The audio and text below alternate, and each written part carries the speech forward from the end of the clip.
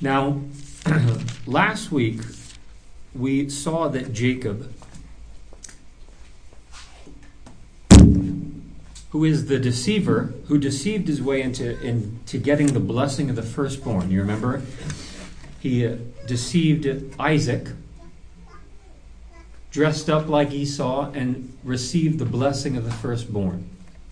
Then he was sent away to find a wife in Haran.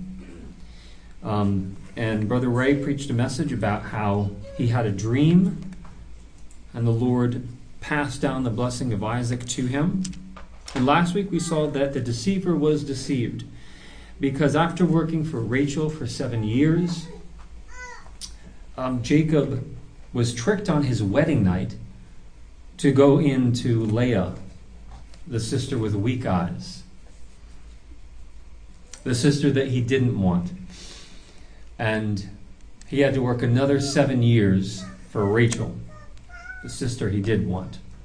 So now here we have Jacob, a man that was deceived by Laban, with 2 wives. And what we see today is the offspring of those wives. And so we're going to pick up in Genesis 29, verse 31.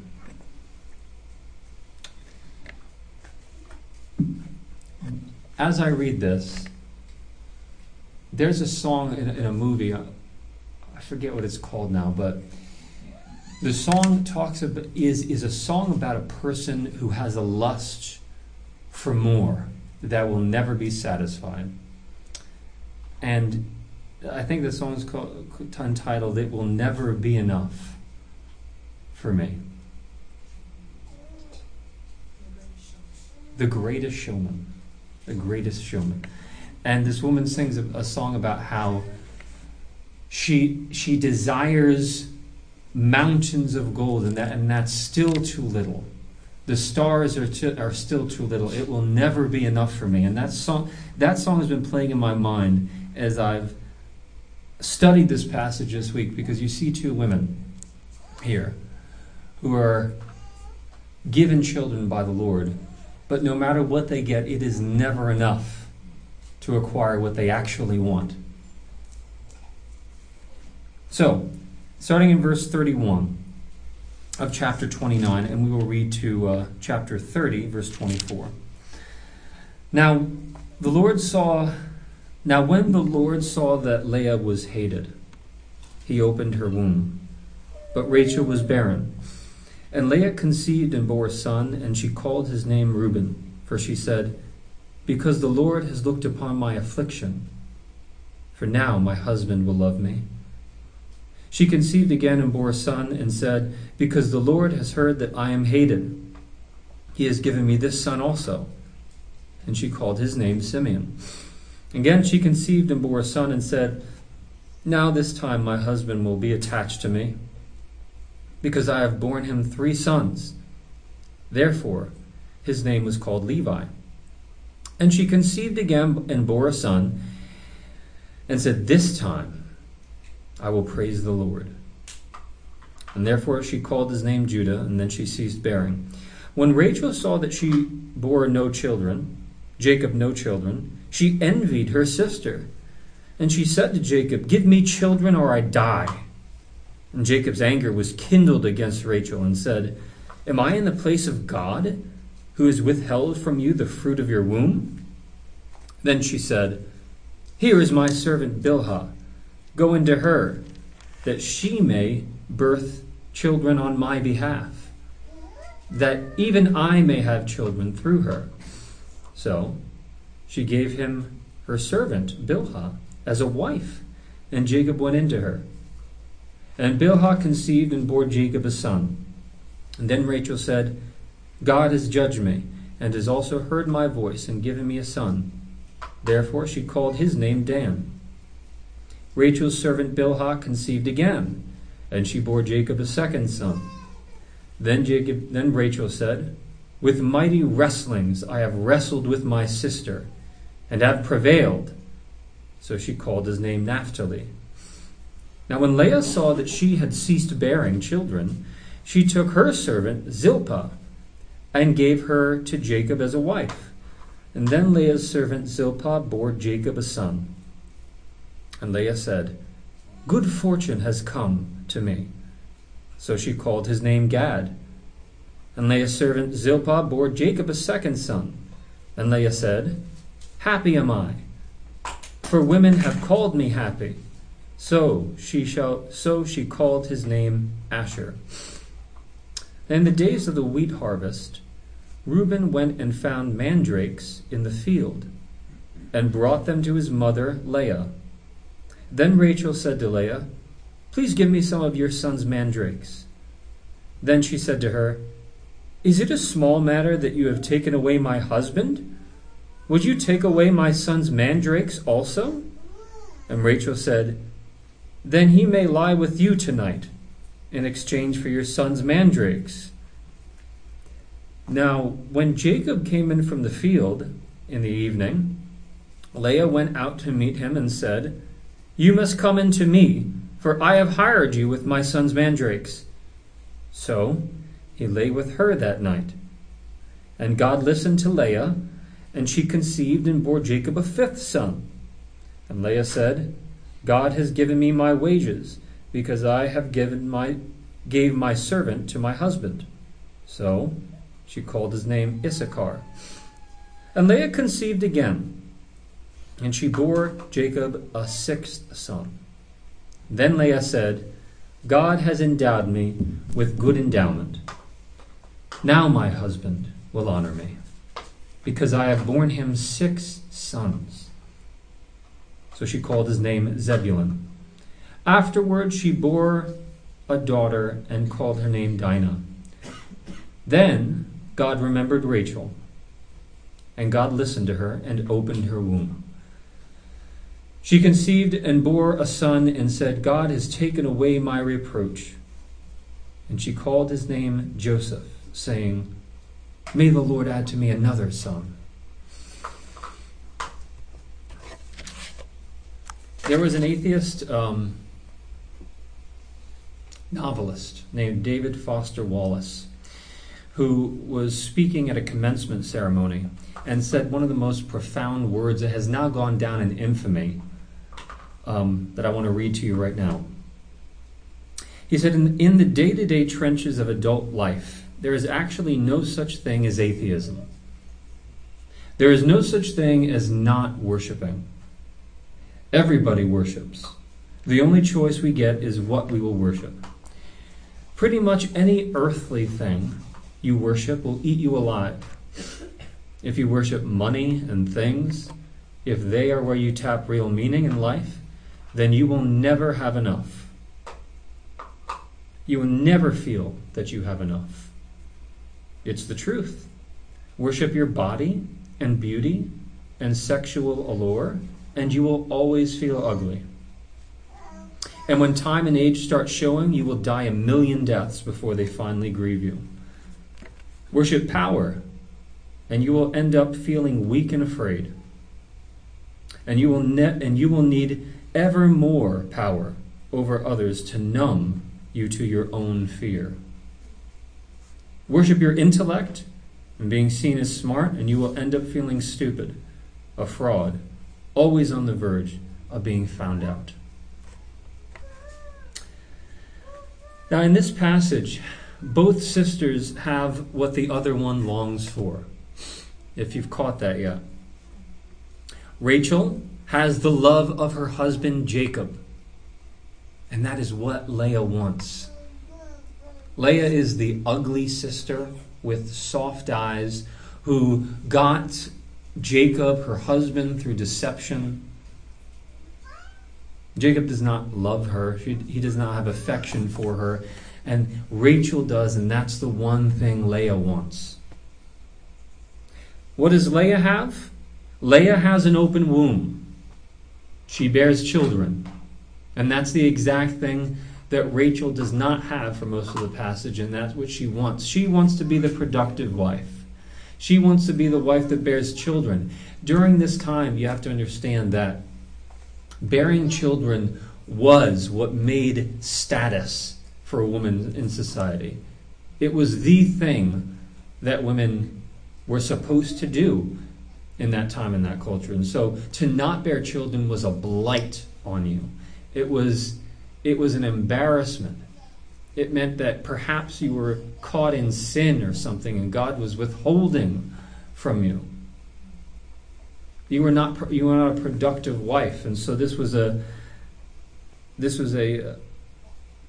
wretched sadness for Rachel. But Leah is bearing children left and right. So Rachel has love, and Leah has an open womb. So the passage boils down to a rivalry between Leah and Rachel to gain what the other one has. And as I see it, I just see lives in pursuit of acceptance and love, which is not a bad thing. But it's if you live a life in pursuit of acceptance and love, and you place that desire on anything else other than God, it will eat you alive, like David Foster Wallace is saying. Whether it's money, whether it's beauty, whether it's success, fortune, comfort, a feeling of well-being, peace itself. Whatever you seek in life, if you seek that apart from God, it will eat you alive. It will never give you what you want. It will never be enough for you. And that's the problem of worshiping false gods, because they take from you and they don't give to you. But a life lived in self-denying, sacrificial worship, and praise of God, that's a life that God will use. And that's a life that will be increasingly less oriented towards oneself, towards gaining comfort or status or filling oneself up with whatever it might be. Because praise and sacrifice, by definition, is other-oriented. It's God-oriented. And that's what God uses. You know, Jesus said a seed, unless it dies, will not bear fruit, will not become a plant and bear fruit. So a seed needs to die in the ground. And then, once it dies, once it's buried in the ground and begins to germinate, then it can become a plant and bear fruit. But if that seed does not die, it will not be useful in the garden. And if we do not die to ourselves and lesser gods, we will not be useful in the Lord's work. Let's look at the passage then a little bit more closely today. I kind of want to just walk through this passage with you as a running commentary. First of all, I want you to notice the theme of barrenness again. Here again is the wife of a patriarch who is barren. Verse 31, we see that not only does Leah's womb need to be open by the Lord, but Rachel was barren. So again, the only way the divine promise proceeds in Genesis is if there is divine intervention, is if God himself acts and brings life to a womb where there was not life in the first place. Sarah, earlier in Genesis, it says that God did to her what he promised and gave her a son. Rebekah, Isaac prayed and then God opened her womb. Leah, God sees that she is hated and opens her womb. Rachel, later in the passage, is remembered by God and her womb is open. Barrenness, that theme of barrenness is very important in Genesis and throughout Scripture, because it means that it is showing us, I think, it's showing God's people that God must must bring life in places where there is not life. That God must bring that life, and man cannot bring it. One commentator, John Sailhammer, says, the fulfillment of the promise is possible at each crucial juncture only because of a specific act of God. So God's plan of redemption is only made possible because of a specific act of God. And that usually takes the form of there being a place where there is no life, and life is not possible, and God giving life in that area. In Genesis, those arenas where there is no life are the womb. In the New Covenant, it was the tomb itself, where God breathed life and Jesus rose from the dead. Today, it is people who must be born of God, regenerated, where God will give them the Holy Spirit, thus giving life and power into a place that was once dark and void and without hope. So you follow me on that? God's people are not a natural people. We're not a religious people who follow a set of rules. We're a people who have been transformed by the power of God through faith and thereby brought into cooperation with the divine order and given his power in a unique and special way. The life of God in the soul of man. That's what God's people have. Now, this passage shows us, yes, it shows us the perils of worshiping lesser gods and idols.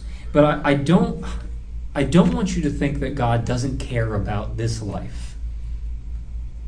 He wants you to be with him in glory, but he also cares about this worldly things. Look at verse 31. It says, when the Lord saw that Leah was hated, he opened her womb. Again, understand that Leah is not the one that Jacob loved. She is, again, the ugly sister who became Jacob's wife through deception. And so Leah is desperate for Jacob's affection. But Jacob loved Rachel, not Leah. That's when God acted. It's when God saw that Leah was hated by her husband. Now, what does hated mean? This is often debated. Hated probably means something less than a loathing hatred, like I want you to die kind of hatred, but it probably means something more than just less loved, as is often says.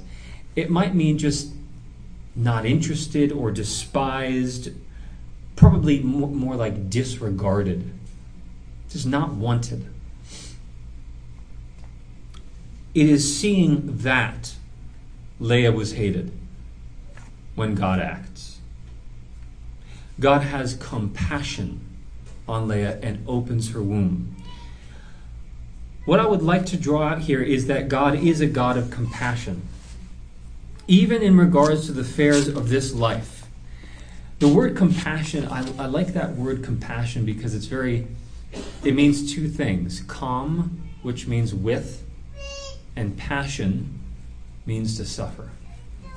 So to say that God is compassionate means that he suffers with people.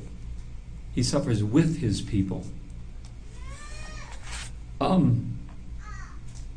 This needs to be something that's embraced and a source of great comfort in your life. I want you just by way of illustration, turn with me to the book of Isaiah, verse 38. God does care about the affairs in this life. He does see your nervousness. He does see your weariness in life. He does see your tears. He does see your sadness, even that poor baby's sadness. He sees what you're dealing with, and he has compassion. He suffers with his people. Amen? Isaiah 38. I love this passage. In those days, Hezekiah became sick and was at the point of death.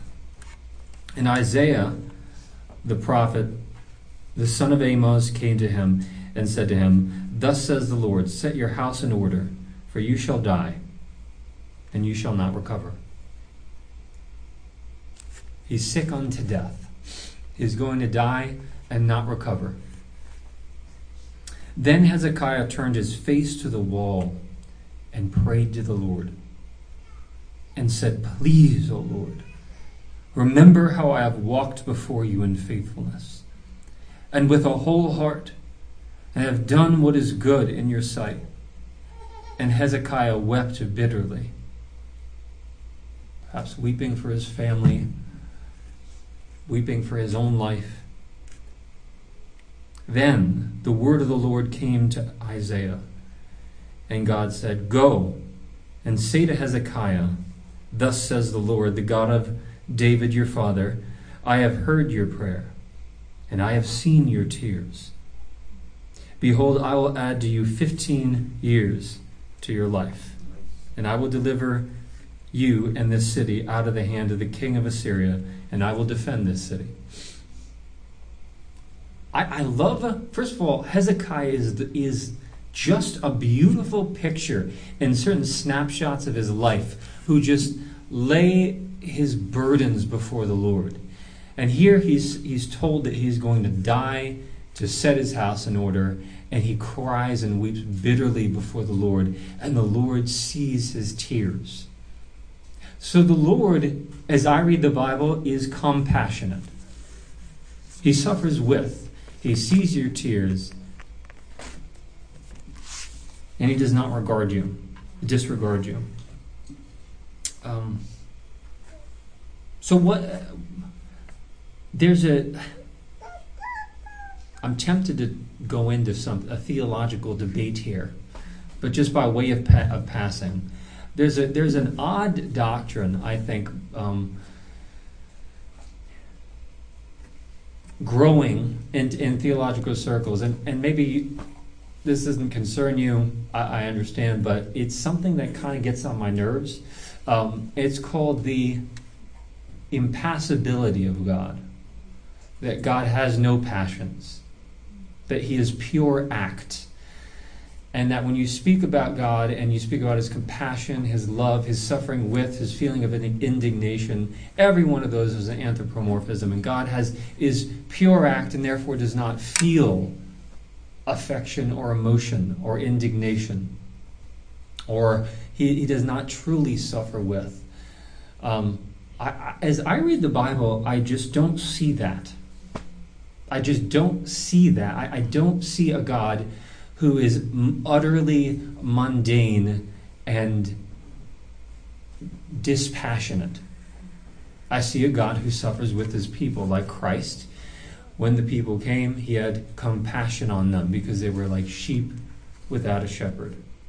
And Christ, as the full revelation of God the Father, shows us what God is like. So that's just something that I find an odd theological puzzle. I find it strange that that's growing and gaining status in today's evangelical churches. All right, put that aside.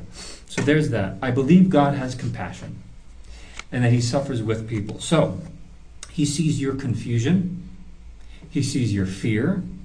He sees your nervousness. He sees your tears. He sees your frustration. Now, what you can do with that, as we've said many times here, is you can lay that before the Lord, or you can shoulder it yourself. I say, be like Hezekiah. Turn and weep bitterly before the Lord. Turn and write your problems down on a sheet of paper and lay them before the Lord. And trust him to act. And move forward with confidence in him. And I believe it's the compassion of God which leads to his vengeance on the wicked. It's because he is compassionate that he will take vengeance on the wicked, because there are people who are cruel, and I'm thinking about things that happen in the Middle East and some places in Africa. I mean, I hear horror stories. And it's because of God is a compassionate God that those men should fear. Vengeance belongs to the Lord. And it's because God suffers with his people that he will take vengeance on those who slaughter the innocent. Now, Leah, moving on, sees that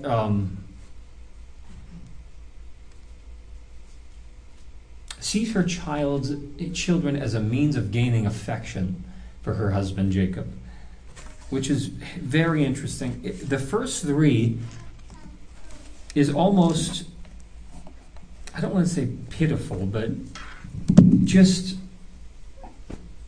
she dedicates her children and she names her children as a testimony that she wants affection from her husband. In verse 32, she called his name Reuben. And she says, now my husband will love me. Reuben says, see, a son. I bore you a son. Now my husband will love me. And Simeon, she says, because the Lord has heard that I am hated, he has borne me another son. She called his name Simeon. Sounds like hated. So she's naming these children after her desire for affection for her husband. And again, verse 34, she bore a son and said, now this time my husband will be attached to me, because I have borne him 3 sons. Therefore, he was called Levi. Levi sounds like the name for attached, the Hebrew word for attached. So, Reuben, see, a son. I bore you a son. Now my husband will love me. Simeon, it's because the Lord saw that I've been hated. Levi, now my husband will be attached to me. All of these is a dedication to her desire to be loved by her husband. Then the 4th child is born. And she conceived again and bore a son and said, this time I will praise the Lord. And therefore she called his name Judah. And then she ceased bearing. Judah sounds like the word for praise. I wish the story ended there for Leah. I wish she stopped bearing children and ended there. But it doesn't. Nevertheless, this is a high point in Leah's life. She finally offers a sacrifice to the Lord. Instead of seeing her children as a means to gain the affection of her husband, she denies herself and offers this child to the Lord. This time, what I'm doing with the birth of this child is not pining for affection that my husband is not giving me, but this time I will praise the Lord. Now Rachel sees this and is inflamed with longing to bear children too. And so she goes into Jacob and says, when Rachel saw that she bore Jacob no children, she envied her sister, and she said to Jacob, give me children or I die. And Jacob's anger was kindled against Rachel, and he said, am I in the place of God that has withheld children from you? And so what Rachel does is she resorts to an old family trick.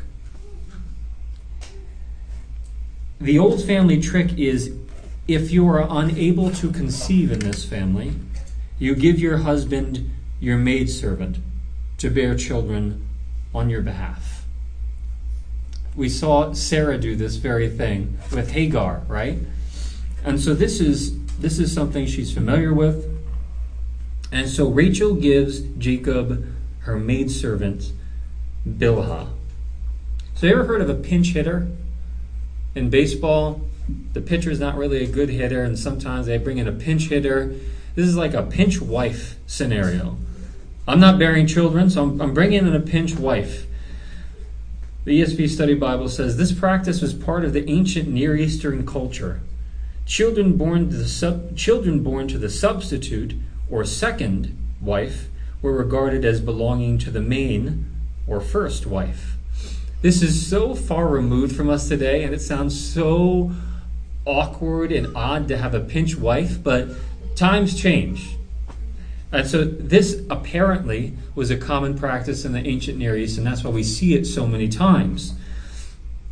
But it was not God's original intention, which you see in Genesis.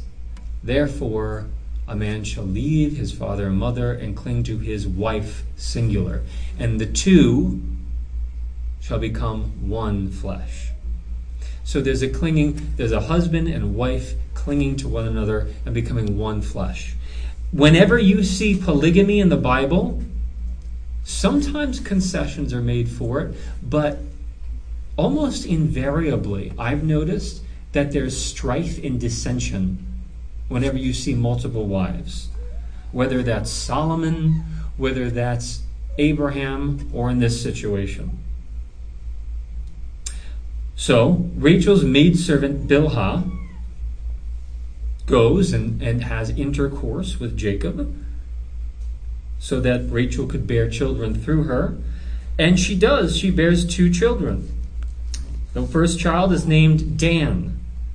Dan sounds like the word for judged, in the sense of God has judged in my favor. And I think that NASB translates it correctly when it says, the Lord has vindicated me. So, as soon as Rachel's servant bears a son, Rachel says, aha, the Lord has vindicated me. Now I am the productive wife. Now, my maidservant is bearing children, and so I'm starting to catch up with my sister. Then, her second, Bilhah, bears a second son, and Rachel names that son Naphtali. And Naphtali sounds like the word wrestle, because I've wrestled against my sister and have prevailed. That's why God gave me this one, verse 9. Then Rachel said, with mighty wrestlings I have wrestled with my sister and have prevailed. So she called his name Naphtali. Very odd that Rachel names her children out of spite for her sister and in competition for her sister. Imagine being named names after a competition. I named this one Gotcha, or this one Take That. Very strange naming scenario. Leah wants to fight fire with fire. So Leah responds by giving Jacob her maidservant, Zilpah, who bears 2 more sons for Leah, Gad and Asher. Gad means good fortune, and Asher means happy. So God has given me good fortune, and now I'm happy. So this is lives in competition with one another. This is a very awkward and strange scenario now. There's a rivalry to see who's going to bear more children to Jacob. And Jacob's got 4 women to handle now. And in Rachel's case, the desire is to be a productive wife. In Leah's case, she sees the children as a means to gain affection from Jacob. This reminds me of James 4, verse 1. What causes quarrels and what causes fights among you? Is it not this, that your passions are at war within you? You desire and do not have, and so you murder. You covet and cannot obtain, so you fight and quarrel. You do not have because you do not ask. And then he goes on to encourage Christians to ask God. But in this situation, you see quarreling and fighting and using maidservants to be the more productive wife. Then, in verse 14 through 16, you see what may be one of the most bizarre deals made in the history of the Bible. In the days of the wheat harvest, Reuben went and found mandrakes in the field and brought them to his mother Leah. So he found some mandrakes in the field. I think it's a yellowish fruit with greenish leaves, and I want to say it's in the potato family from what I read, but these mandrakes grow in the field, and he brought it to his mother Leah. So Leah has these mandrakes, and then Rachel said to Leah, "Please give me some of your son's mandrakes." But she said to her, "Is it a small matter that you have taken away my husband? Would you take away my son's mandrakes also?" And Rachel said, basically, giving a paraphrase, "If you give me some of your son's mandrakes, then Jacob can lie with you tonight in exchange for your son's mandrakes."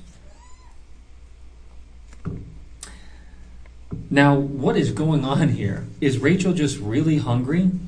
I think what we see is Jacob prefers the bed of Rachel and does not spend nights very often with Leah, although she does have 4 children at this point. But most of the nights are spent with Rachel, the one whom he loves.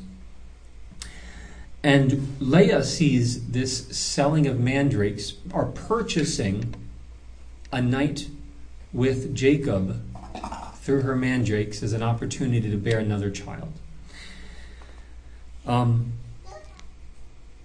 Why mandrakes? Mandrakes at this point in time were believed to increase fertility. So they were thought to be an aphrodisiac and something that would help you bear children. And so Rachel has not borne any children on her own at this point. She had to use her maidservant to give children to Jacob. So she thinks, if I have these mandrakes, perhaps I'll be filled with fertility, because that's what these things do. And so Leah sells her mandrakes. Rachel gives Leah the right to her bedchamber with Jacob. And that brings us to verse 16.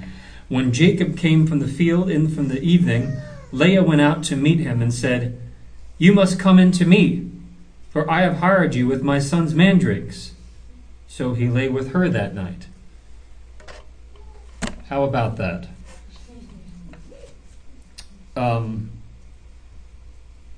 Very, very strange, but I think this is just illustrates the length that this rivalry has gone to.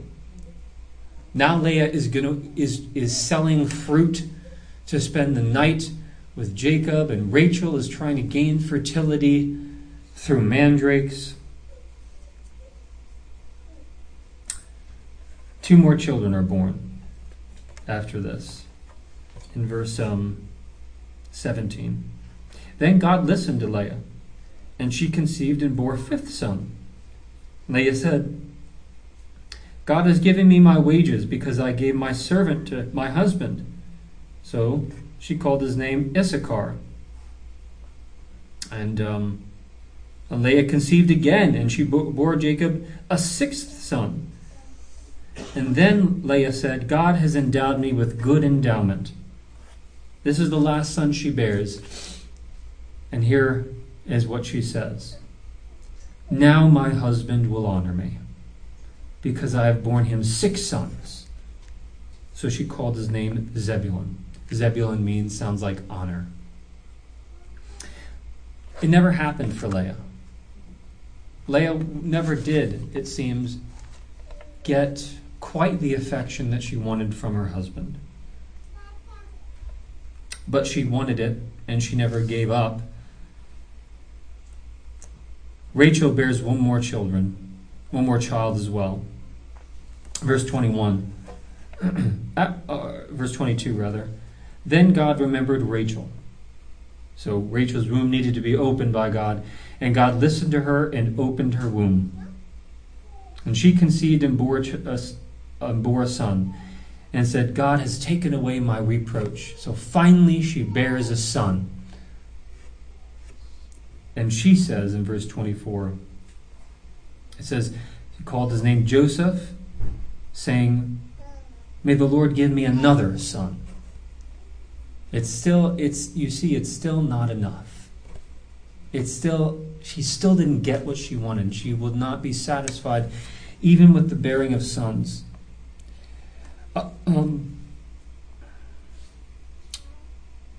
I see in this passage each child is dedicated to the mother's own cause.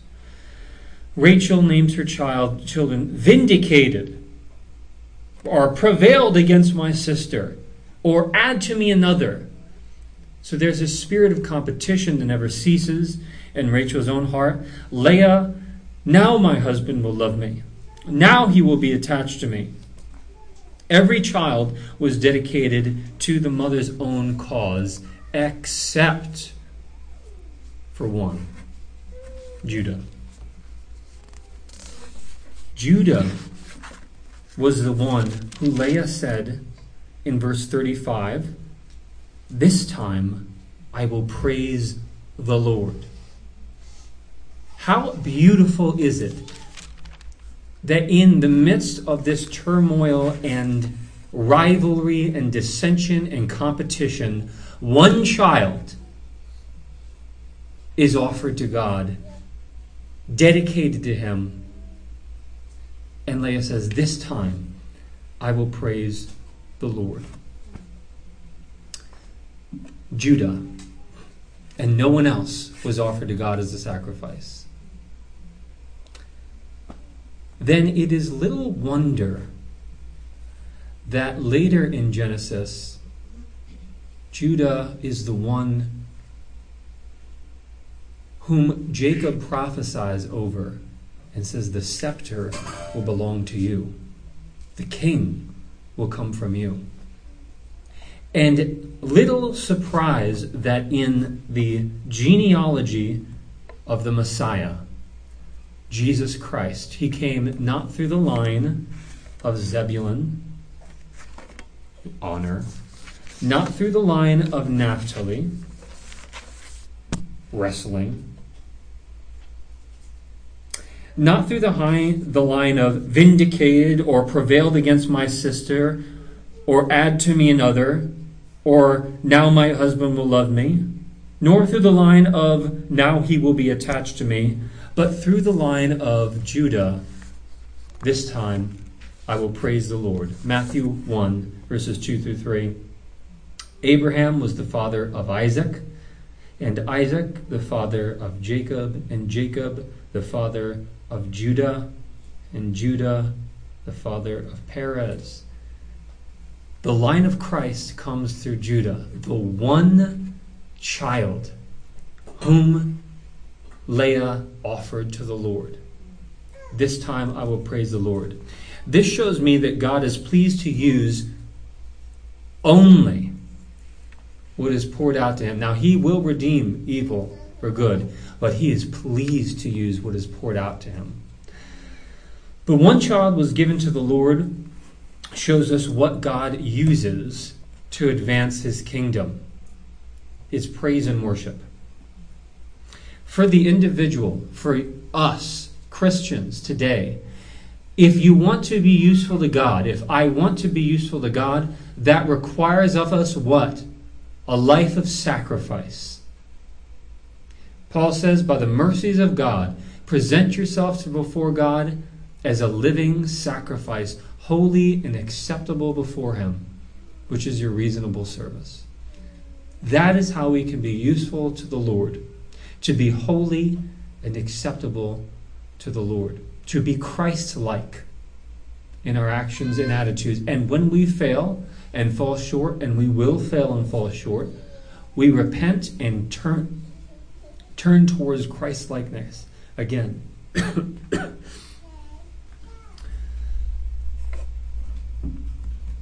It's Christ-likeness that God uses.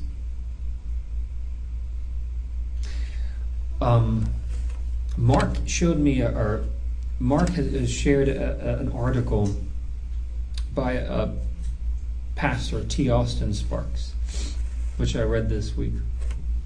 And It's an excellent article. I'm going to have to ask you, Mark, the name of that again. But one of my favorite lines in that article, T. Austin Sparks talks about what God values.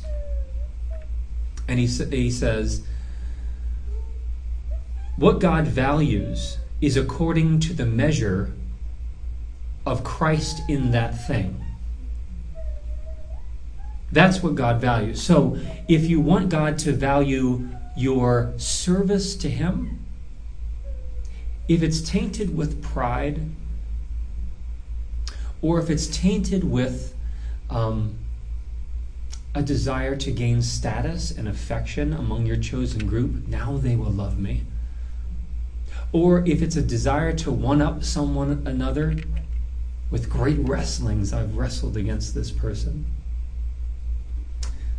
Christ is not in that, and He will not be pleased to use that. But if it has a measure of Christ in it, this time I will praise the Lord. And it's offered as a sacrifice to Him, not as a way to be built up or honored, but as a sacrifice before Him. Then God is pleased to use such things. What God values is according to the measure of Christ in that thing. I think that's one of the more profound sentences I've read. For the church, for example, what about worship? This is why we sing the songs we do. Understand this, because they're God glorifying. I have seen so many churches fall into the trap of having lights, camera, action, smoke, and it becomes a performance. Christ is not in that. The congregation is not singing, they're watching.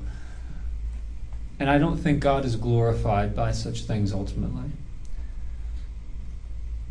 What about pastors? Pastors spend so much time planning on how to get people into the church with programs and silly events, and spin their wheels on making flyers and other futile things. Excuse me. I remember early in my pastorate, I saw men doing this. And I'm not saying that they're ungodly. I don't think that's the way God actually makes a difference in people's lives. And not that He can't use that, and not that it's bad to get our name out there. But there is a fine line. There is a fine line. And I think so many ministers have gone the way of Naphtali almost, with great wrestlings. I've wrestled against this pastor, or gone the way of Zebulun. Now I can gain honor by doing this. But it's the church and the people of God who come to worship the Lord and obey Him. That's the church and the people that God will use. And we need to be then a community who comes to church to worship the Lord, to tremble at His word, to love the brotherhood, and to be salt and light in the world, and to live our lives as a sacrifice to the Lord. Anything else you are currently worshiping, you know your heart, and you know how it is taking from you peace and joy. Anything you worship other than God is going to try to eat you alive. So there's a death-bringing negative consequence of not worshiping the Lord in your daily actions.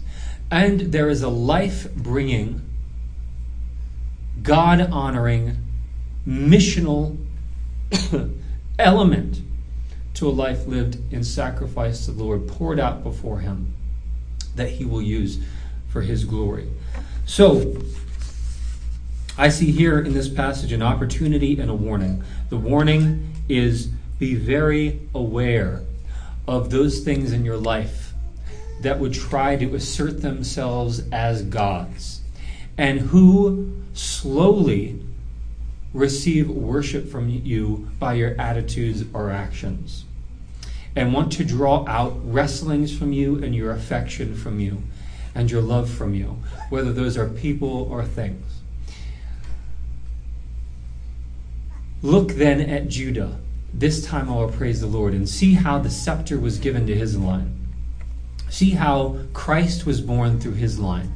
And notice that God uses sacrifice and praise and self-denying worship in his world to further his kingdom. Let's close in a word of prayer.